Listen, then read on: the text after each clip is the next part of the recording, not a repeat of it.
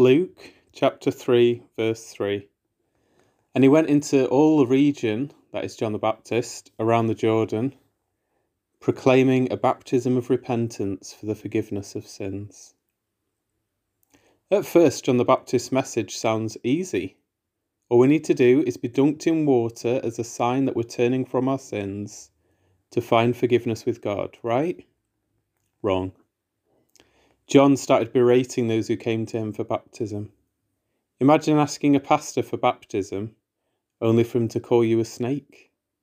What John wanted to see was fruit in keeping with repentance. It's one thing to talk the talk, but God expects us to walk the walk too.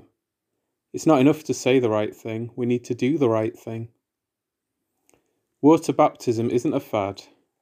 It's an outward sign of an inward act of God. If there's no evidence that God is at work in our lives, we probably shouldn't get baptized. There needs to be a radical turnaround in our lives. God, please baptize us in your Holy Spirit if you haven't already. Having done so and begun transforming our lives, may we have water baptism as a sign of your work in us for your glory. Amen.